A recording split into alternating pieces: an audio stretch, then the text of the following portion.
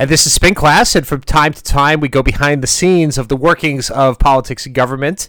And I'm pleased to welcome to the show Paul Packer, the chairman, or soon-to-be former chairman, or possibly former chairman of the U.S. Commission for the Preservation of America's Heritage Abroad. I've known Paul for years, a upstanding member of the community who has, for the last couple of years, has really put that commission on the map. It's one of those things that, while many of us have heard of the Holocaust Museum Board, this is actually a commission, and I'll let Paul talk more about it, that has preserved kvarim and preserved cemeteries and other items of interest, not just to the Jewish community, but to other communities elsewhere throughout the world, played a very important role behind the scenes in many very important endeavors. In the news this week, because it seems that the new administration, got around to appointing some new members. We have talked about the fact the Biden administration has been slow to do so, and in fact, they went ahead and appointed some new members this week. So, Paul, welcome to Spin Class, and do I call you chairman or former chairman? You could just call me Paul now.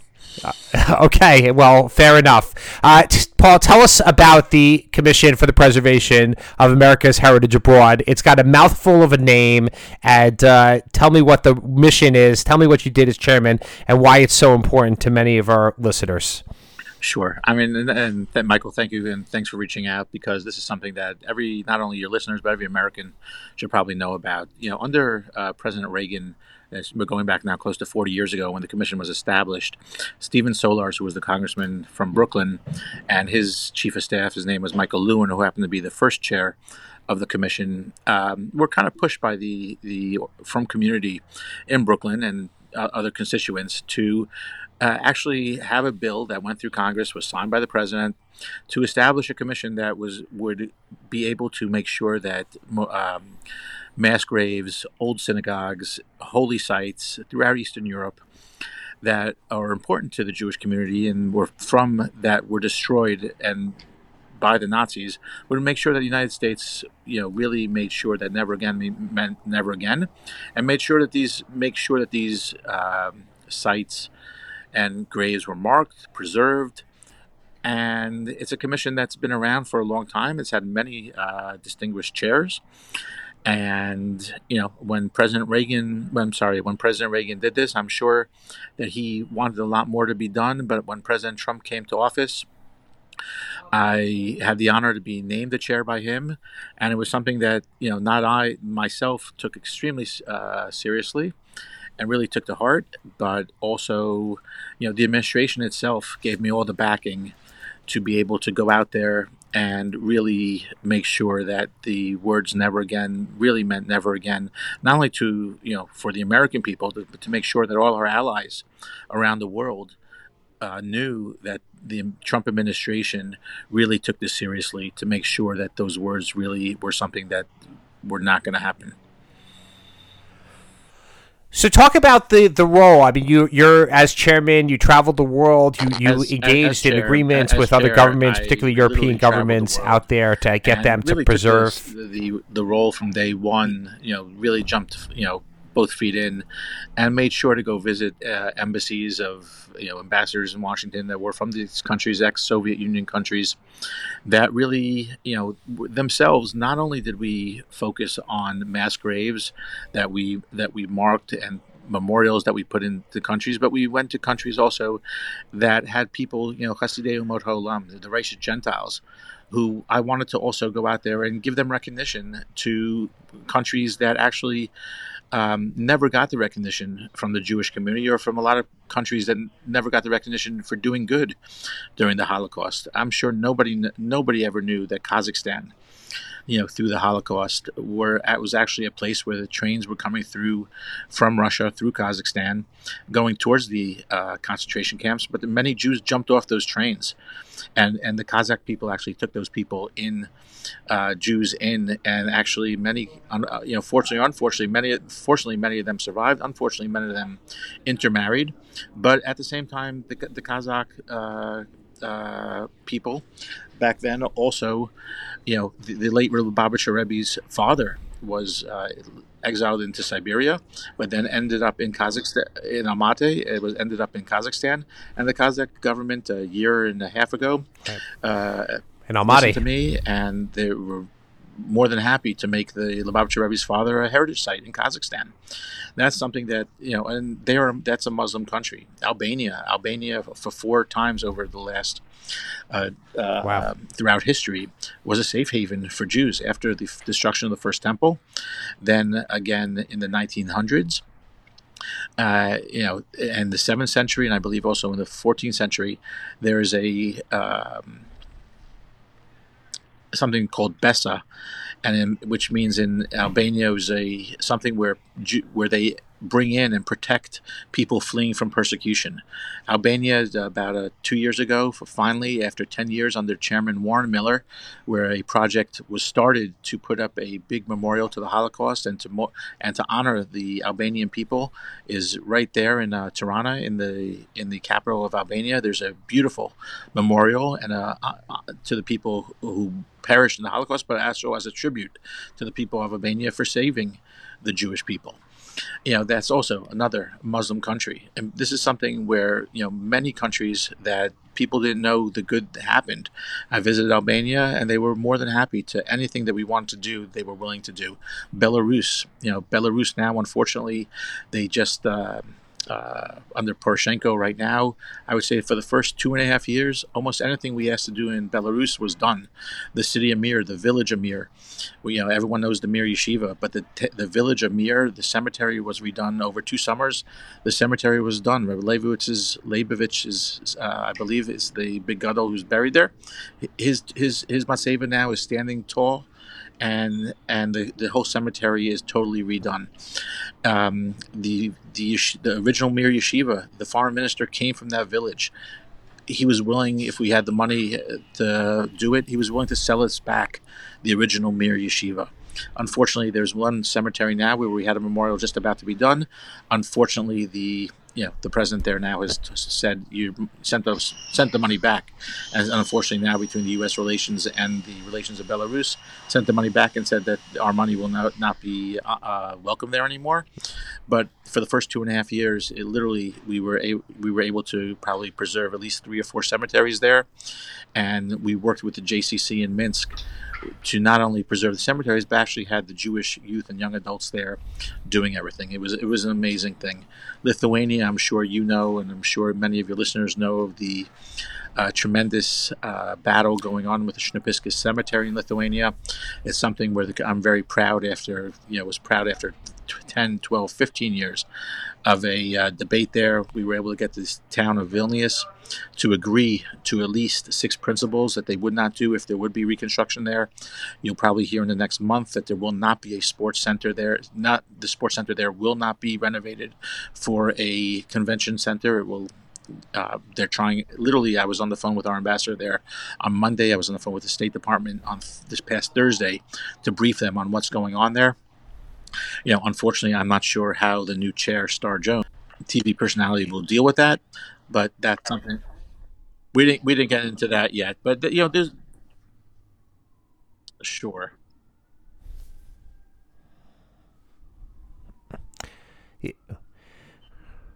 Right. We didn't get into that one yet. So, but Paul, I got a bunch of questions for you. So let's back up for a second. Okay.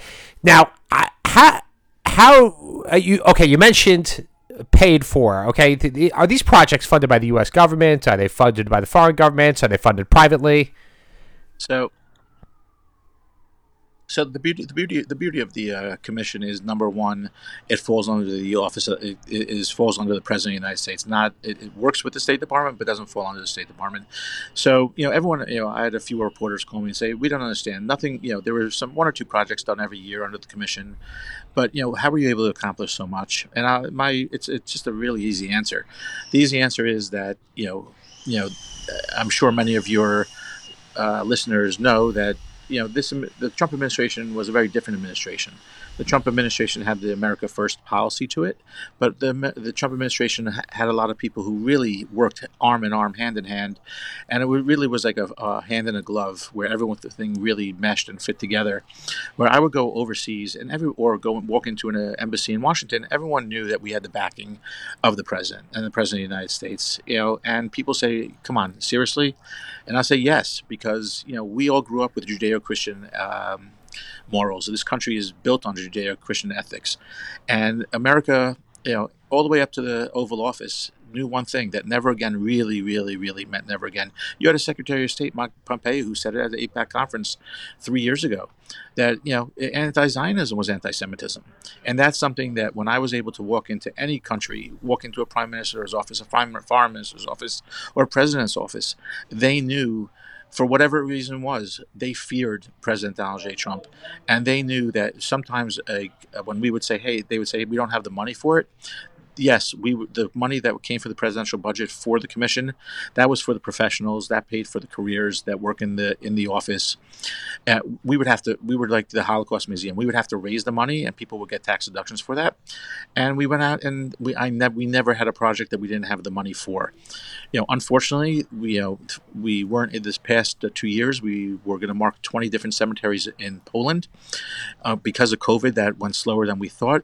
There is money still sitting there from people who donated money for some of these cemeteries. On Thursday, I got a call from the chief rabbi of Poland, Rabbi Shudrich, who said, "We have the first 3 cemeteries ready for you to come out and memorialize, and they have been marked. We have more to do. Let's hope, this new chair," and we could talk about that, will okay, so let's so essentially on. To understand is this was in effect, the bully pulpit. Yes, you're not the president, but you were speaking on behalf of the president of the United States. You had the authority of the U.S. government behind you, which obviously throughout the world is a very important thing, an incredibly powerful symbol. And symbolically, that the American government stood behind these projects certainly meant a lot to the government that you dealt with. But before we get into the transition, I want to just talk about there are a lot of people on the commission. It's a 21 or 20-something person commission. It's a 21-person commission, which right. There are 7 members that are appointed by the president, and one member is appointed as chair. Then there are 7 members appointed by the Democratic in the House, from the majority leader and the minority leader. So you have the most bipartisan commission. I would say one of the most bipartisan commissions, dealing with the most. So my question is in the world. Were there partisan politics that ever came into this, aside from, let's say, what happened this week? Never. We had people sitting around. We had people sitting around the table that it didn't matter if you had a D or an R behind your name. It didn't make a difference where, but everyone had the same common goal: memorializing any of the 6 million, or honoring those who helped people survive and help those people come to the United States and make the United States what it is today, a beautiful melting pot. I'll go one step further, Michael. We had non-Jews on the commission, people who weren't Jewish but felt the proudness of doing stuff for those who were killed by the Nazis. The former deputy chief of staff for the vice president, Michael Pence, John Horn, when he stepped out of that position with the vice president, his first request was, "I'd like to join the United States Commission for Preservation of America's Heritage Abroad." The deputy chief of staff, Emma Doyle, when she left that position, she wanted to join the commission. The first lady ended up bringing her into her staff, so she was not able to join. But the commission has prominence rose so high during the Trump administration that those in the administration who were leaving, their first request to presidential personnel was, "Hey, the commission that we'd like to be on is the U.S. Commission for Preservation of America's Heritage Abroad." And I just think that's just something. It's not a Jewish commission by design. Obviously, you're looking at the Jewish heritage, but it's heritage of and many of them are Jews, because look, Jews left these countries and there's nobody to speak for them, because and I think that's the idea behind it, if at least my understanding. And so therefore you are the voice of those communities that no longer exist in some ways. But so let's talk about your successor, Star Jones, well-known TV personality, The View, etc. Quite a career. Certainly somebody could raise the profile to some degree, but what is this the first non-Jewish chairperson? Actually, no. Actually, the first chair was Michael Lewin, and I remember the first conversation I had with Michael. He was Stephen Solar's chief of staff. I didn't know that Solars could have somebody working for him who wasn't Jewish, but okay, there you go. See? Yeah, and what's amazing was I remember the first conversation. I spoke to him on Friday after I got this letter, and I spoke to him and I said, I remember the first conversation that we had. I was actually in Israel when I called him to ask him about the commission. And he said to me, he goes, let me explain to you a little about the Hasidic sects. And I said, no, Michael, I'm Jewish. He said, well, with a name like Paul Packer, you're Jewish? And I said, like a name with Michael Lewin, you're not. There's the money line right there. There you go. Okay. But he came from the But what's amazing is, and I, again, I really hope that Star Jones take this, and I will say it to anybody. I'm so proud that somebody like Star Jones wanted to be the chair of this commission. That means that it's really gone to the level of prominence for somebody like the TV personality, like she would want. But I'd say more, the more upsetting part of what happened was, we're talking about in 5 weeks, everybody Trump appointees' appointments would have expired. And so this was not something that just happened. This was something that was partisan. And this was something that was partisan where we were all purged 5 weeks before our terms were expiring. And that is something that the most bipartisan issue and the most bipartisan commission became partisan. And that should upset not only me, that should upset Americans and who just anybody who believes never again should be never again. That's who. So I have to ask the question, and many speculate that the reason for the purge, and I'll use that word, of the 7 Trump appointees is because of one of the members, Darren Beattie, who was a former White House staffer who spoke at a white supremacist conference. To what degree is there truth to that? What's the real story, if any? And that made everybody a target. You know what? If that was true, then why didn't they just get rid of Darren? Darren from day one was a great member of the commission. Darren had some great ideas for the commission that I won't buy into that. I won't buy into any of that. All of us, if anybody wanted to take a pop shot at any of us, they could have gone at any of us for being partisan. Again, that's something that I'm not going to buy into. That's something that I'm not even going to talk about because, Darren was a great member of the commission, served well, attended the meetings. Okay. Well, as we close and run out of time in this, and I think that this is a less understood and less celebrated part of American government, but so important. And it's amazing if you look through the newsreel of what you accomplished over the last couple years. But as you reflect now on your time over the last 4 years that you were on the commission, what do you see as your most important accomplishment? I think the accomplishment of bringing the commission to such a high level of visibility, to such a high level of people realizing what the commission does, and not only, maybe not here in America, but I could tell you every one of the countries that we touched, when we have ambassadors from other countries, our ambassadors in other countries, careers now, saying, Paul, I'm sorry to see you go. That to me makes the commission as valuable as it's ever been. And I've said it to many people, and I've said it to my children, because that's the most important. And the people who have to take the lessons from here is the next generation, as Holocaust survivors pass every day.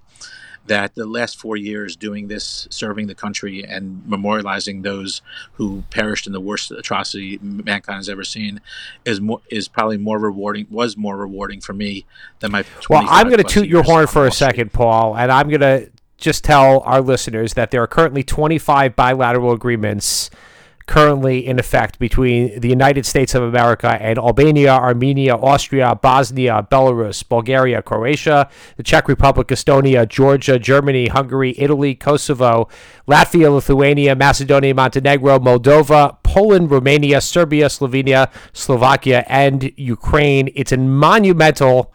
Oh, please. And Bahrain. Well, who knew that there was a preservation of America's heritage abroad in Bahrain? But there's actually a amazing cemetery in Bahrain. People were escaping actually through there during the Holocaust. And what I say the bigger thing here, Michael, is that many of these countries have adopted the IHRA definition of anti-Semitism and Holocaust studies in their schools over the last 3+ years. Okay, well, Paul Packer, the former chairman of the Commission for the Preservation of America's Heritage Abroad, as of yet somewhat unheralded part of the United States government. Thank you so much for your service to the country, to the service to the Jewish community, and we hope to see you again in the near future. Thank you, Michael, and thank you for everything you do for all the Jewish people. And this is Spin Class here on the Nachum Segal Network. And as we digest what has happened this past week in the Colleyville, Texas attack, hostage situation on the Reform Temple, and the 11-hour standoff, obviously the aftermath is what we have to think about, and much is being said about how the FBI and the administration have reacted in a way of saying, well, Special Agent Matthew DeSarno in the press conference, he essentially said, well, this was not specifically related to the Jewish community.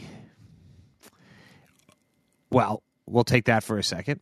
Let's digest that. And then, of course, President Biden, when asked about it, says we have no specific information as to why the gunman or why the terrorist chose to target that specific synagogue. And this just harkens back to what many of us still remember years and years ago in 2015, February 2015, after the Charlie Hebdo massacre in Paris, the famous words of President Barack Obama, then defended by the White House afterward, saying, giving an interview and saying randomly, and talked about people, the terrorists, as randomly shoot a bunch of folks in a deli in Paris. Once again, denying essentially the Jewish nature, the anti-Semitic nature of the act of terrorism. And that is what's so maddening and so frustrating for so many of us. This denial of the idea that Islamic fundamentalists, Islamic radicals, Islamic terrorists target the Jewish community. It doesn't matter who, what persuasion of Jew you are. They come after you because you were Jewish. And we don't need to look much further than what he actually said to one of the members of the synagogue who was taken hostage. Jeffrey Cohen, a member of Congregation Beth Israel, gave an interview to the Times of Israel, and he said that he did not come here to kill Jews. He came to release Aifa Siddiqui, and he brought into the extremely dangerous anti-Semitic trope that Jews control everything, and that we would call President Joe Biden and have him release her. Well, there you have it. Let's look no further. The bottom line is that this belief that the Jews control everything, and that if you attack Jews somewhere, you will achieve your aims. So when back to the shocking nature of Josh Earnest, the White House press secretary at the time, had an exchange with Jonathan Karl, and it's most instructive. And I'll just go through it because I think it's so important here. Jonathan Karl says in the White House briefing room, this was not a random shooting of a bunch of folks in a deli in Paris. This was an attack on a kosher deli. Does the president have any doubt that these terrorists attacked the deli because there would be Jews in that deli? Ernest replied, "It is clear from the terrorists and some of the writings they put out afterwards what their motivation was. The adverb that the president chose was used to indicate the individuals who were killed in that terrible, tragic incident were not killed because of who they were, but because of where they randomly happened to be." See where this is going? Carl didn't let it sit, fortunately. He responded, "They weren't killed because they were in a Jewish deli, though? Because they were in a kosher deli?" Ernest, "These individuals were not targeted by name." Carl, "Not by name, but by religion, were they not?" Ernest, "John, there were people other than just Jews who were in that deli." Kind of like in Jersey City, if you remember. That was the defense back then. Carl, "That deli was attacked because it was a kosher deli. It was not just any random deli. It was a kosher deli." Ernest, "No, John. No, John." And then, of course, they said afterward, they issued a clarification that the terror attack at the Paris kosher market was motivated by anti-Semitism. This denial of the Jews' humanity, essentially, the right of Jews to be Jews, essentially, to go and worship, to go to synagogue, the very basic function of religious life, and seemingly that denial of that basic, let's just erase their identity, seems to always permeate these ideas, because we do not want to give in to the left, or actually many do not want to give into this idea that Islamic terrorists and the radical Islamic community wants to target Jews, and they target Israel, and they target the state of the Jews, as we talked about a couple weeks ago in talking about CARE, and how one of their leading spokesmen, who have now gone on sabbaticals, who attacked the liberal Jewish community, who talked about how they are all Zionists and they're all culpable in the Zionist occupation, and that they are all culpable and don't get comfortable and don't make alliances with them because they're all the same. And we as Jews in our community can't believe that the FBI can actually think this, because they investigate terrorism. How could they not understand this? How can they have this blind spot when it comes to issues like this that are so critical for us? How can they not connect the dots when it's so easy? Now, of course, a little bit of defense. Let's not rush to judgment, quote unquote. But we can connect the dots a little bit, because we have the Council on Islamic American Relations, that same organization that defended their official who has been so outspoken on behalf, against the mainstream Jewish community. Various CARE branches have campaigned in support of Siddiqui. And they have this Afia Foundation, and they have praised her, and they have tried to make this a leftist progressive cause to free an al-Qaeda terrorist serving an 86-year sentence. And we see the fact that this man, who has a interestingly record, I'm sure it'll come out, was under investigation by MI5. How he got into the country, I have no idea. Another major question that we should all be asking ourselves. The question is, and his own brother said, "My brother got a visa and got a gun," incredulously. His brother Golbar said that. But, Joe Biden did not want to rush to justice on this. He wanted to say, well, let's see. I don't know why they targeted that synagogue. The truth is, I don't know why they targeted that synagogue either. It seems to be interesting they targeted that synagogue, given the fact that the rabbi was a ecumenicist, or a guy who called Israel an apartheid state. He was basically a leftist who had many Muslim friends, and why would you target him? I guess that's one of the things that many of the mainstream Jewish organizations seem to be learning, is that they are targeted every much as bit as everybody else. But let's not rush to judgment. Let's not rush to judgment. Of course, when it came to like Kyle Rittenhouse, for example, the White House, and even the president was willing to call him a white supremacist. I believe, again, unfortunate, wrong place, wrong time, but we were very quick to run and label him a white supremacist, but not willing to go ahead and right away connect the fact that this was Islamic terrorism, even though you had this guy on Facebook for 2 hours. You know that he was clearly there to free his sister, an Al-Qaeda member.